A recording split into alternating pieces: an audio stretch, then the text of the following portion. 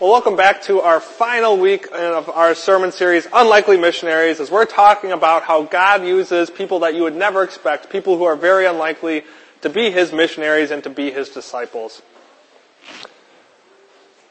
Have any of you ever used one of these before?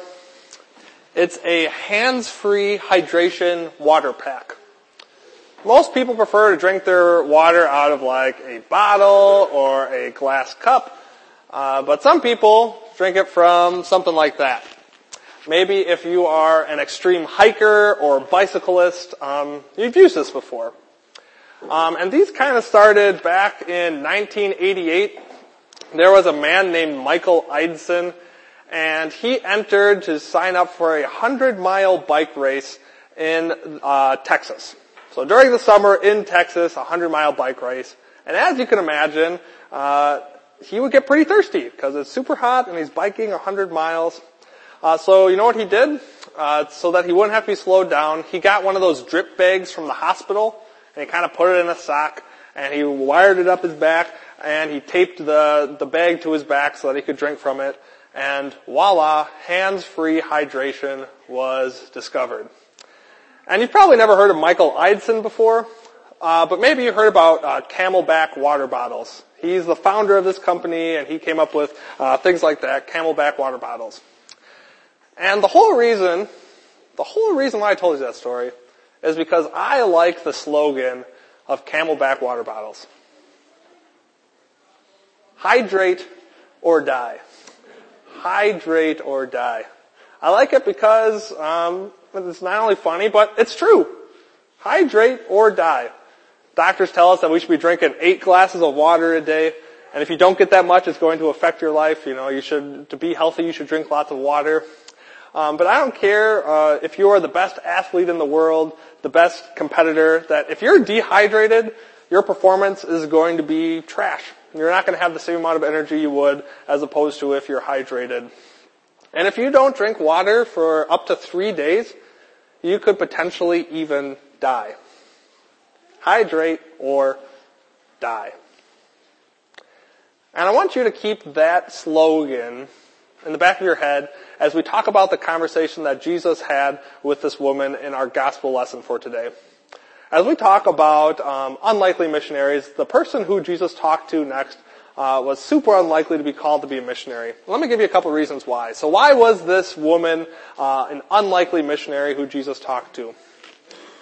Well, first off, she was a Samaritan. So the story begins by Jesus sitting down at a well with this woman in Samaria. But there's a problem with that because Jews and Samaritans, they hated one another. Samaria was kind of in the middle of Israel, and if a Jew wanted to travel from the south to the north of Israel, instead of cutting right through Samaria, they would often go around it, adding an extra 30 miles to their trip. Can you imagine that, walking like a marathon distance just to avoid seeing Samaritans? So the fact that Jesus, who was a Jew talking to a Samaritan, that was a big deal. They were different races who hated each other. And second reason why she's an unlikely missionary is because she's a woman. Back then in that society, to have Jesus, a man, sitting down one-on-one with a woman was culturally taboo. That's just something you didn't see happening. Men talked to their wives and that's it. They didn't spend time one-on-one with somebody of the opposite gender. And finally, this woman had a reputation. As we're going to find out in a little bit, this woman had been married 5 different times and was with another guy. So can you imagine what it'd be like if somebody walked past that well and saw Jesus talking with a woman like that? That's the type of reputation she had. She was a promiscuous woman. But Jesus walks right through Samaria and sits down on that well, and eventually he's going to call her to be a missionary. And this is what Jesus said to her. He said, "Everyone who drinks this water will be thirsty again, but whoever drinks the water I give them will never thirst.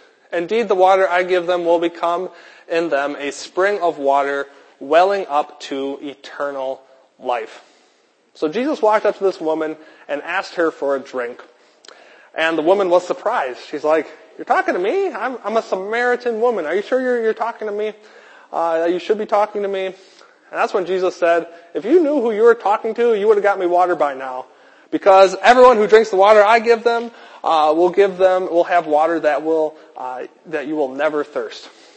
And this woman kind of thought that Jesus was describing like this super form of Gatorade where you have one sip of it and you'll never have to go back to the well again because it makes you hydrated your whole life.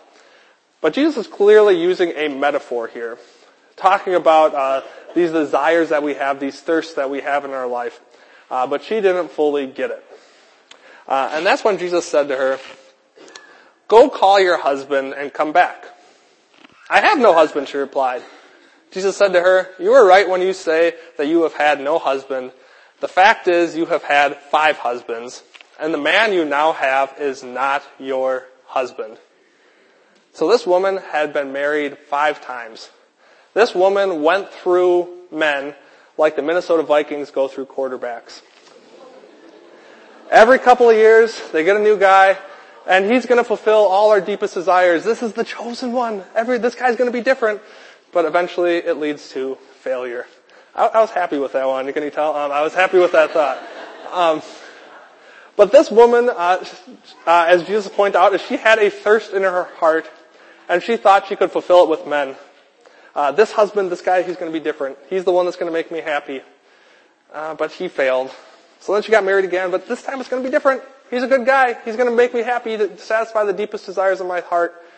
But it didn't work out. And that leads to the first point I want to talk to you about today, is that our bodies crave water, but our hearts are thirsty too. Our bodies crave water. We need water every single day of our lives, but our hearts are thirsty too. And this is true for the young woman who finds her worth by looking in the mirror. She spends hours shopping for the right clothes and the right makeup. She goes to the gym constantly and examines herself in the mirror. But why does she do this? So she can find a man to call her beautiful. So she can feel loved. Why? Because she's thirsty. The same is true for the teenager who works hard every single day at school. While some students get a bad grade here and there, he's not fine with that. He jokes around and calls himself a perfectionist, but he knows it's true. Why does he do that? Why does he work so hard? So he can get a good job someday? So he can get a pat on the back from his parents? So he can get respect? Why does he act that way? Because he's thirsty. And what about the busy mother who pours her whole life into her children? She just wants to see them happy. She wants to see them excel. So she spends all of her time rushing around to the right sporting events and the right clubs so that her children will never fall behind. Why does she do this? Because her children define her life. Because her children's happiness is directly proportionate to her happiness. Because this mother is thirsty. It's also true for the father, as well as he works hard every single day to get ahead at his job. He wants to be a leader. He wants a promotion. He wants to take care of his family. Why? So he can be respected. Because he finds worth at his job. But why does he do this? It's because he's thirsty. And the same is true for older people who just want some company. Today might be the day where the kids call. Today might be the day where the grandkids come. They used to feel so important, but not so much anymore. They just want to be remembered. They just want to be visited. They just want to have a purpose. And to you, she might just look like a lonely grandmother, but deep down, she is thirsty. Our bodies crave water, but our hearts are thirsty too. Look at this Bible passage from Psalm chapter 63 that we read before. O God, you are my God. Earnestly I seek you. My body longs for you. My soul thirsts for you in a dry and weary land where there is no water.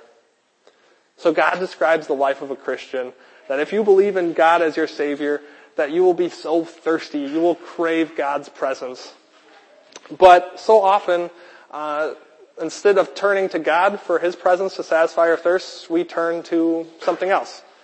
I want to show you another Bible passage from the book of Jeremiah. The book of Jeremiah was written during a dark time in Israel's history.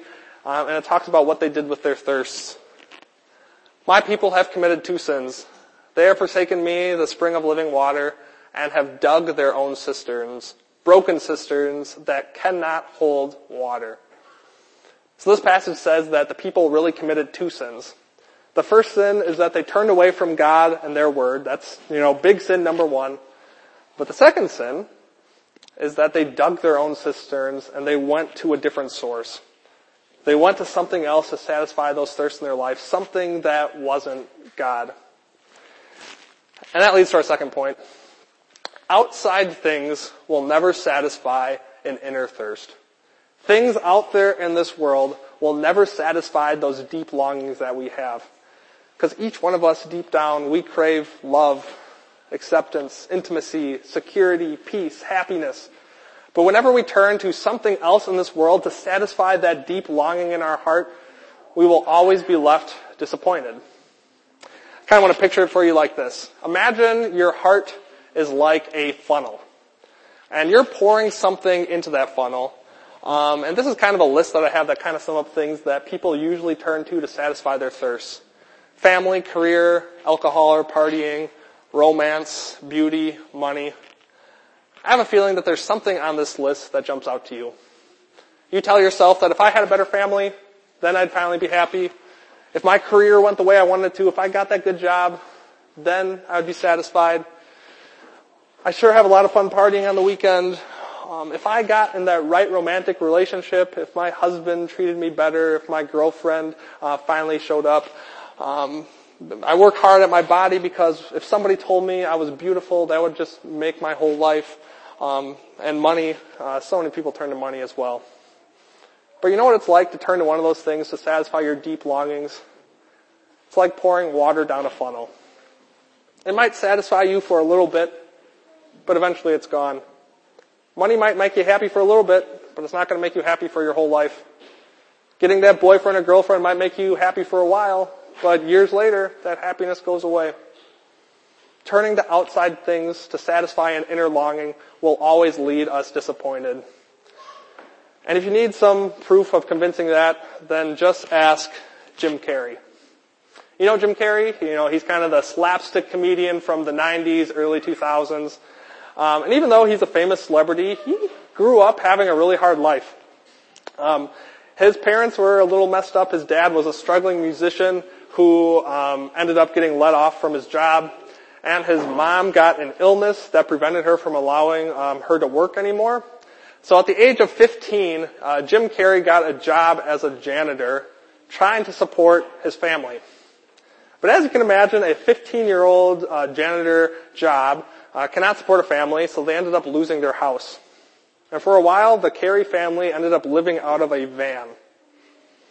So they were living out of a van, but that's when Jim Carrey tried stand-up comedy. And he was really good at it.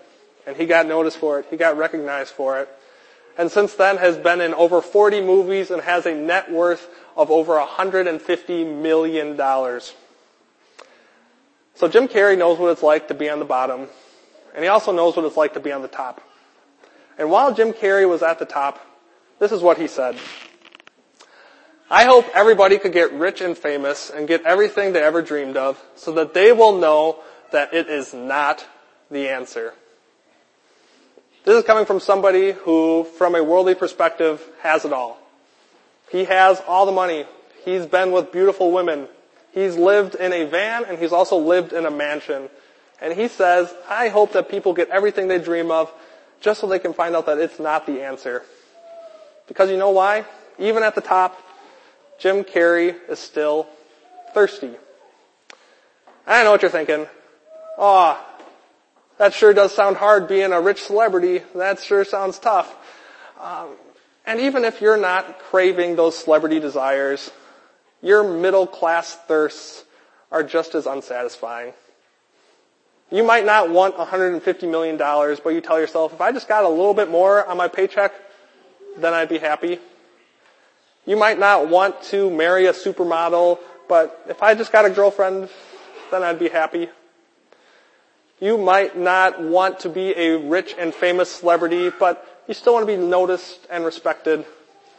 But your middle class thirsts are just as unsatisfying as celebrity thirst.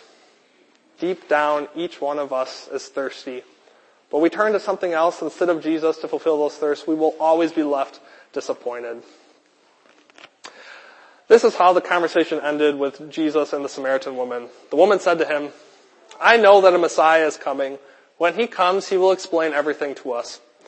Then Jesus declared, "I, the one speaking to you, I am he." So Jesus was speaking differently to this woman. He knew before that she even told him that she had had 5 husbands. So she knew that there was something special about this guy. And they started talking about religion a little bit. And she said, "I heard a Savior's coming. I heard a Messiah is coming." And that's when Jesus revealed to this woman, "I am who you speak of. I am the Messiah." He revealed to her that he is the living water, and it changed her life. Point number 3. Jesus died so that you could be hydrated. Jesus died so that you could be hydrated. Jesus is the living water. But to become the living water, Jesus had to go through so much pain and so much thirst. While Jesus was in the Garden of Gethsemane, he prayed to God, and the Bible says that sweat dripped from his brow. Sweat as big as drops of blood dripped off his forehead as he prayed so fervently to the Lord. And he never regained that sweat. He never regained that hydration. He never regained that water. And after that, he was arrested, and he was put on trial, and they had Roman soldiers whip him and beat him. And as they whipped him, they tore skin off his back, and blood and sweat and water oozed off of him. And they put a crown of thorns on his head, where Jesus continued to lose more blood and more water, becoming more and more dehydrated. But then it gets worse. They had Jesus carry his own cross. Normally, from what we learn from the culture, is that they carried just the crossbar, but that crossbar could weigh up to 100 pounds. And he had to carry that 100 pounds. He had to lunge that crossbar as far as he could. But are you any surprised that he collapsed because of all the water that he lost? His strength was giving away. And after he carried that crossbar, he hung on a cross for 6 hours. And for 6 hours, Jesus hung there as he lost blood and sweat and water. Is it a surprise to you at all that when Jesus was on the cross, he cried out, "I thirst"? And a soldier gave him just a drink from a sponge, not enough to satisfy all of his deep thirst, but just enough for him to cry out, "It is finished," so that he could pay the price for all the times we've thirsted for a wrong thing, for all the times we look to something else in this world to satisfy our deep longings. That's what Jesus did for us. Jesus went through scorching thirst so that we will never have to go through being thirsty again. Jesus went through that deep pain so that he could become the living water. That's what Jesus did for us. When Jesus was given the option between hydrate or die, Jesus chose death. Jesus chose to die instead of being hydrated, and he did that so that he could become the living water and fulfill all the deepest desires of our hearts one day. Which leads to our 4th point. Jesus is the only one who can satisfy the desires of your heart. Jesus is the only one. You know those cravings that you've had in your life. You know those cravings for love, respect, and intimacy. But the only person who can fulfill them is Jesus. To the young, self-conscious woman, Jesus says, "You are more beautiful than you could ever imagine. You are without sin and holy. I love you more than any man ever could."